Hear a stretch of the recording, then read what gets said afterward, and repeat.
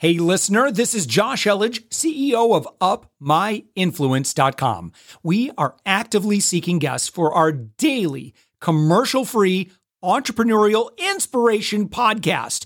If you know someone who is doing 6 to 8 figures in business, send them our way. Just go to UpMyInfluence.com/guest.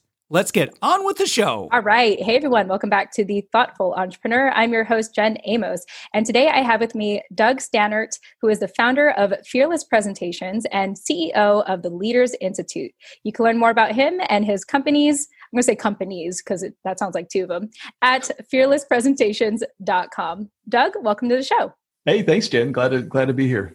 Yeah, for sure. We were talking a little bit offline about, life after 2020. And I'm just curious to know, how you holding up? Everything looking good? I got to say, this is one of the things that people who are not necessarily in our industry, not in the speaking business, probably don't really understand how tough 2020 was for a lot of speakers. Basically, I'm in the meeting industry. So you hear on the news, you hear folks saying things like, oh, the restaurants have really taking it hard and that kind of thing. Well, and I feel for the people that own restaurants because that's a really tough industry to be in. But at least with restaurants, when you open up the door, you got revenue coming back in, right? So like for instance, we had to do a really quick change basically everything that we were doing, in March or April of last year. And some of the cool things that we did were I think revolutionary, some of the things that we've kind of done. Because if you think about it, so my instructors and I've got about 20 different instructors around the world that go out and do speeches, training, stuff like that. Mm-hmm. And not only did in February and really March of last year, did the new contracts stop coming in, but we actually had a year and a half worth of contracts that were yet to be fulfilled that had already been done. So basically we were, for that first 2 or 3 months, we were in this negative cash flow situation, which was really tough. That's really tough for in the industry. And one of the things that we've been talking about really for just internally amongst the folks here at my company about just in the last couple of years anyway, is what's the next breakthrough? So we were at the tail end of the seminar industry where, folks were going out to hotels and doing the big seminars and stuff like that. And so we did really well in that industry. And then when YouTube came along, we jumped into the online training and that was, so we were at the forefront of that as well. We actually started doing things like charity team building activities. So that's one of the big industries that we're in. Mm-hmm. And so when we created a lot of those activities, we were, one of the first companies to actually do some of those things. And we were like, okay, what's the next big breakthrough?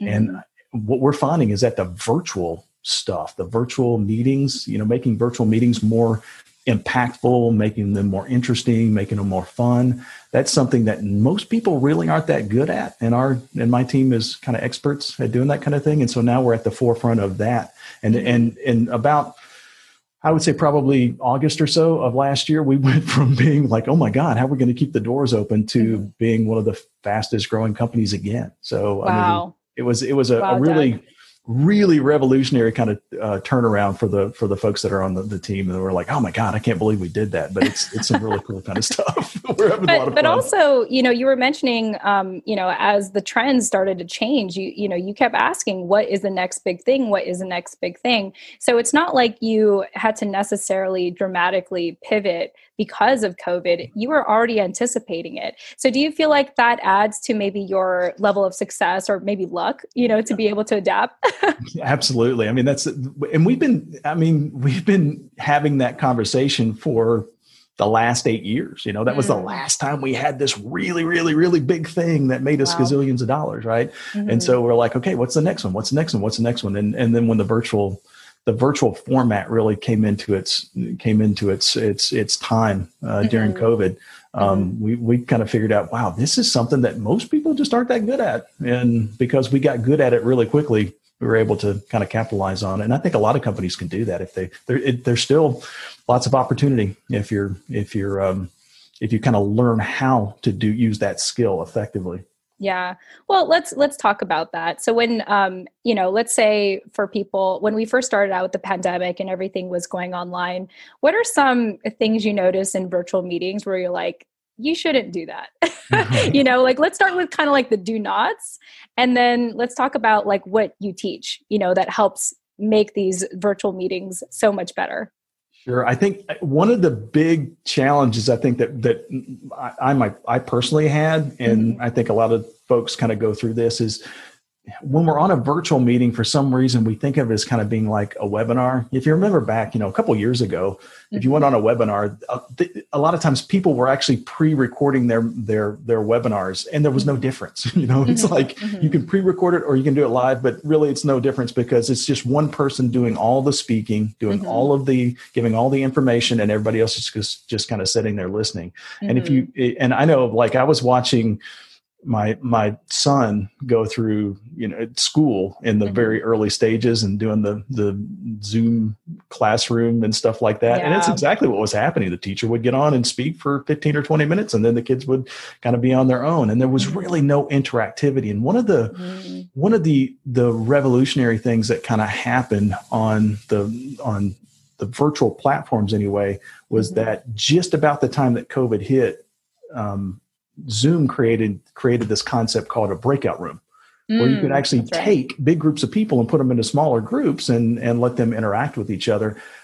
And I don't think many people outside the industry, I don't think they really understand how phenomenal of a breakthrough that is. I mean, it totally revolutionized what we've been able to do with making training, especially online training, more effective and that kind of thing. It's one of those things I can't over kind of say how valuable that change was and how awesome it's been in the last 6-8 months. Yeah.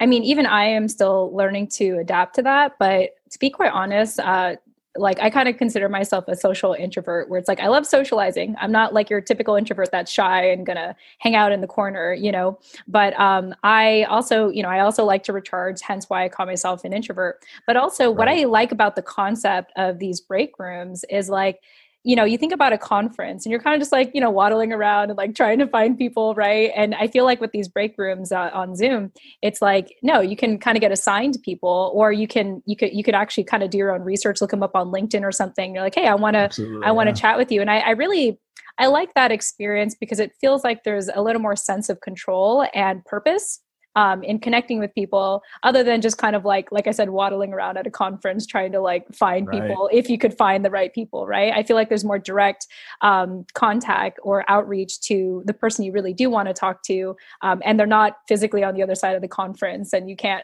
meet up with them. So do you feel like these types of activities actually make it more productive, in the virtual meetings than, let's say, in real life, like back in the day when we'd have to meet in person?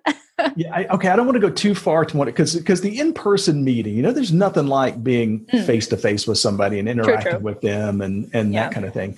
But I'll just give you an example from kind of what we've seen internally. So one of the things that we do is we do public speaking classes. So people will travel to one of our public speaking class locations to reduce public speaking fear. They want to get better at speaking in front of a group. And obviously, if you are nervous speaking in front of a group, the only way to get over that is to actually speak in front of a group. So you have to actually have the group there. And so that kind of held us back until COVID kind of hit. We were kind of dead set internally as a group of instructors. We were dead set against moving our public speaking classes online because we felt like people wouldn't get the same type of experience. And what we found is that, no, it's not the same type of experience, but it's a totally different experience that has its own value as well. For instance, like if I'm going to teach a class, let's say I've got, 10 people or even 20 people even at a public speaking class, I can only give them so much of my time. They're only going to get a small amount of one-on-one time with me. Whereas on the virtual sessions, one of the things that you can do, I can teach something in a virtual class. I can break the group up into partners or breakout room teams, let them practice. And while they're practicing, I can pop into those breakout rooms, give them one-on-one coaching while they're actually doing it, while they're actually participating in it, which is something that was really hard to do in person. So there's advantages to each way. There's advantages to being in person, face-to-face, and there's also advantages to the virtual. And I think one of the key things that people have started to figure out over the last year is that figuring out what the virtual platforms are really, really good for and using them that way, and don't try to use them in the way that they're not that great, right? So don't try to force people into a virtual meeting where you're not getting great feedback. I mean, I've seen that happen over and over again. I mean, we work with, some of the top companies in the world, like over 400 of the Fortune 500 have done consulting with my coaches and that kind of thing. And one of the things that we see over and over again when we go and do consulting for some of these big companies is that they've been forced to do virtual meetings. And so they're doing everything in a virtual meeting, even though the things that they're trying to do in the virtual meetings aren't really that productive. And so basically they're spending a lot of time doing things that are not really productive. And that's where a lot of our consulting kind of comes in and say, hey, let's change this up. Let's do this a little bit differently. Get rid of some of those meetings and replace them with something that's a little bit more valuable and see if you get better results. Yeah. I like just kind of go back to what you were talking about earlier with, like, let's say in person versus online. I do like that you explained that distinction that really in person and online, it's apples and oranges. They it's like I lived in the West Coast for most of my life, and I'm currently on the East Coast, and people are like, which coast is better? I'm like, it's apples and oranges, honestly. Like, don't put me in that position. Okay. Right. Like, it's so different. And I think just like what you said, like right now we have to be virtual right now. And so let's talk about the differences and maximize, like really, really maximize what the difference is to be online. Just some quick tips here, Doug. What are some best practices? So interactivity is really important. I know you mentioned that. So what else do you feel like would be best practices for our listeners to have more, like to have better, fruitful virtual meetings? Well, it's funny. This one of the other tips that we give to some of the folks that kind of come through my classes is, and if you've kind of heard me speak, if you listen to my podcast for a while, one of the things I tend to downplay in person or physical, if you're physically in the room with somebody meetings, is the visual aids. A lot of times people will, if they're going to create a formal presentation, a lot of times they'll make the mistake of starting with their visual aids and then trying to speak to that visual aid. So it's kind of like, I call that the Kung Fu movie technique. It's like, me and my little brother, we used to watch Kung Fu movies when we were kids, and it's awesome theater, right? And but the mouths never matched up with the images that were on the screen, and that's kind of what happens to a lot of people when they create their visual aids first in in-person meetings. In the virtual meetings, it's almost the exact opposite, because especially if you're using Zoom and you're sharing your screen. Anyway, but it's almost the exact opposite though when you're on the virtual meeting, because when you're using Zoom especially and you're sharing your screen, all of a sudden your image goes down to this little bitty tiny square, and then your visual aid is now what is the center of attention, and so you have to kind of change that up. And so we've started, like a lot of times where in an in-person meeting I might only use one slide, I might use 6 or 7 slides for that same amount of speech in the visual aid. So doing things that are, the average attention span of people is really short. And so when you're on the virtual meetings, you got to do things that change it up consistently. You got to show them new visuals, get into stories, use some examples, different things like that really help you keep and hold the attention of the audiences for a longer period of time anyway. But I think the key to it though, and really the thing that people miss out on when they're on a virtual meeting, is that it's a whole lot easier if I'm the leader of the virtual meeting to just do all the talking and not open it up to everybody else. And if you think about it, one of the reasons why your podcast is so successful is because you're having conversations with the people that you're interviewing. It's not just a one-sided talk. The people are interested when they're participating. They're interested when things are getting changed up. And that's really the secret to the virtual meetings is making it more of a community versus the old-timey webinars. Yeah, I really like your explanation on that. And one thing for me, especially if I'm on a Zoom call with a number of people, I always make it a point to say, "Hey, so and so, is there anything you want to add? Anything else? Okay, great. And how about you?" And I go to the next person.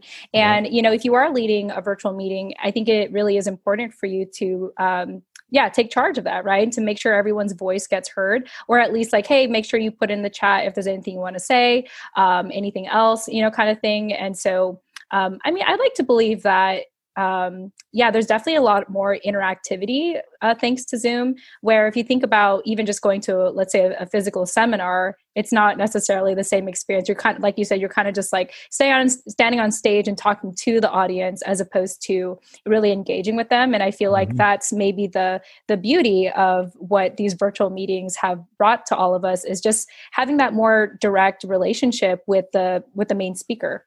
Absolutely. One of the word that we use here internally with my team is we use the word intimate. For some reason, the type of coaching that we're doing with people through Zoom, it tends to be a little bit more intimate. It's more, it's closer. It's one-on-one. So we get to interact in a different kind of way. And if you're not experiencing that type or that level in your virtual meetings, you probably want to change some things up because you're missing out on a great opportunity. Basically if you could record your Zoom call and the people that missed the meeting just play back the recording and they get the same value out of it, then you're missing out on a lot that you could be doing on your virtual meetings. Got it. Yeah, that's a really good point. Is like, if they could just like, speed it 2 times just to like catch up, and they, then that's kind of telling that, they don't feel like they're missing out. And you want to create an experience where they're like, oh, I wish I was there. I wish I was able to ask a question. I wish I was able to engage. And I think that's a good way to gauge, how effective your virtual meetings are. Right. Yep. That is the true test right there. When people kind of in your meeting, are they going, God, I'm glad I came to that meeting, or they're, oh my God, not another one of these stupid Zoom meetings, right? Yeah. Pretty easy these days to kind of tell which side you're on. For sure. Well, Doug, before I shift gears here, I just want to make sure I've covered all my bases. Is there anything else you want people to know about Fearless Presentations or the Leaders Institute? Oh, one of the things that we've done for your audience is we've set up a freebie. If you're really into the virtual meetings, we did a mini course on how to do virtual meetings. You get the first session. It's free. So all you have to do is just kind of click. We set up a link just for you guys. So if you go to fearlesspresentations.com/TTE, for the thoughtful entrepreneur, right? TTE/TTE, then it'll take you to the video where you can actually watch that. So they don't have to put in an email address or anything like that. You can just kind of watch the video. It makes it really easy. Oh, well, thanks, Doug. And also thank you for making it so easy to find it, because I know we were talking offline, like, how do we like shortcut that? Like, because the Thoughtful Entrepreneur is quite a long name, but internally we say TTE. So thank you for accommodating us in that way. I tell you, the reason why I said that, though, is because I'm the idiot that misspells entrepreneur every single time. I have to use Google to spell check me. It's just because, no, it's me. It's me. I'm a terrible speller. I try to make it to where if I can find it, that means that an above average person like your listeners would be able to find it a lot easier than I could, right? You're too humble and harsh on yourself, Doug. But no, for sure. Thank you for doing that. And Doug, I've thoroughly enjoyed our conversation today. I hope you felt like this was an interactive experience for you. Absolutely. And before we go, to our listeners, our entrepreneurs and business owners specifically, who are listening to us, any parting pieces of advice you would like to share with them?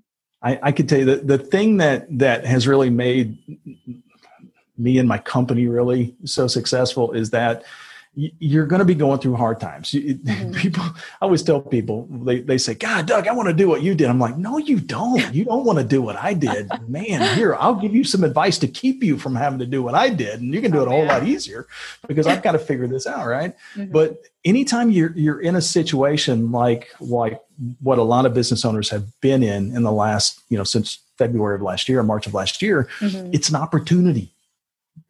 Every one of these challenges is an opportunity. If you figure out how to use that opportunity to your advantage, now all of a sudden you become the next big entrepreneur. And that's what I encourage each and every one of your listeners to do. Look for the opportunities in the challenges, and you're going to come out on the other side in a much better situation. Yeah, I like that. Instead of saying like, oh, this is a challenge, maybe asking yourself a question, how could I be a next big entrepreneur in this crazy time of the pandemic, Indeed. 2020 and now 2021? With that said, Doug, it's been a pleasure having you here on The Thoughtful Entrepreneur. Thanks again for joining us. Thanks, Jen. Yep. Glad to be here. Yeah. And again, to our listeners, this is Doug Staneart. He is the founder of Fearless Presentations and CEO of the Leaders Institute. You can learn more about him and his company at fearlesspresentations.com, and also get that freebie on how to do live meetings better. Just go to fearlesspresentations.com/TTE, and that's how you should be able to find it. Thank you all so much for joining us, and we'll chat with you in the next episode. Tune in next time. Thanks for listening to The Thoughtful Entrepreneur Show. If you are a thoughtful business owner or professional who would like to be on this daily program, please visit upmyinfluence.com/guest. Now, if you've got something out of this interview, would you share this episode on social media? Just do a quick screenshot with your phone and text it to a friend or post it on the socials. Now, if you do that, tag us with the hashtag UpMyInfluence. Each month, we scour Twitter, LinkedIn, Facebook, and Instagram. We pick one winner from each platform, and you get crowned king or queen of that social media. Now, what do you win? We're going to promote you and your business to over 120,000 social media fans, totally free. Now, can you also hook us up?